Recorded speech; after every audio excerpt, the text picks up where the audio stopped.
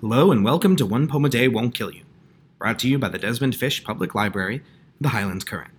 I'm your host, Ryan Bergry.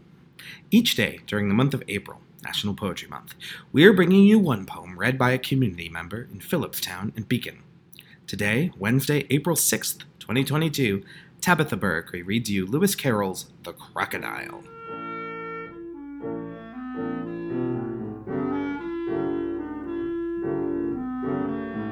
Hello, my name is Tabitha, and I am reading The Crocodile by Lewis Carroll. How doth the little crocodile improve his shining tail, and pour the waters of the Nile on every golden scale? How cheerfully he seems to grin, how neatly he spreads his claws, and welcomes little fishes in with gently smiling jaws.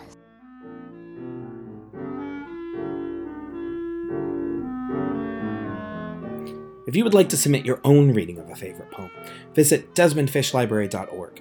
Just click the big logo for this podcast for simple instructions. Or visit the library where we can record you in person. And be sure to visit the Highlands Current at highlandscurrent.org. One Poem a Day Won't Kill You is a concept borrowed from KRBD radio station in Ketchikan, Alaska, which has made this an annual tradition for nearly 20 years. A local version was organized by Nelsonville resident Marianne Myers for the Current in 2014 to 2016 and is now brought to you by the Desmond Fish Public Library and the Highlands Current. Have a wonderful day, and we'll see you tomorrow.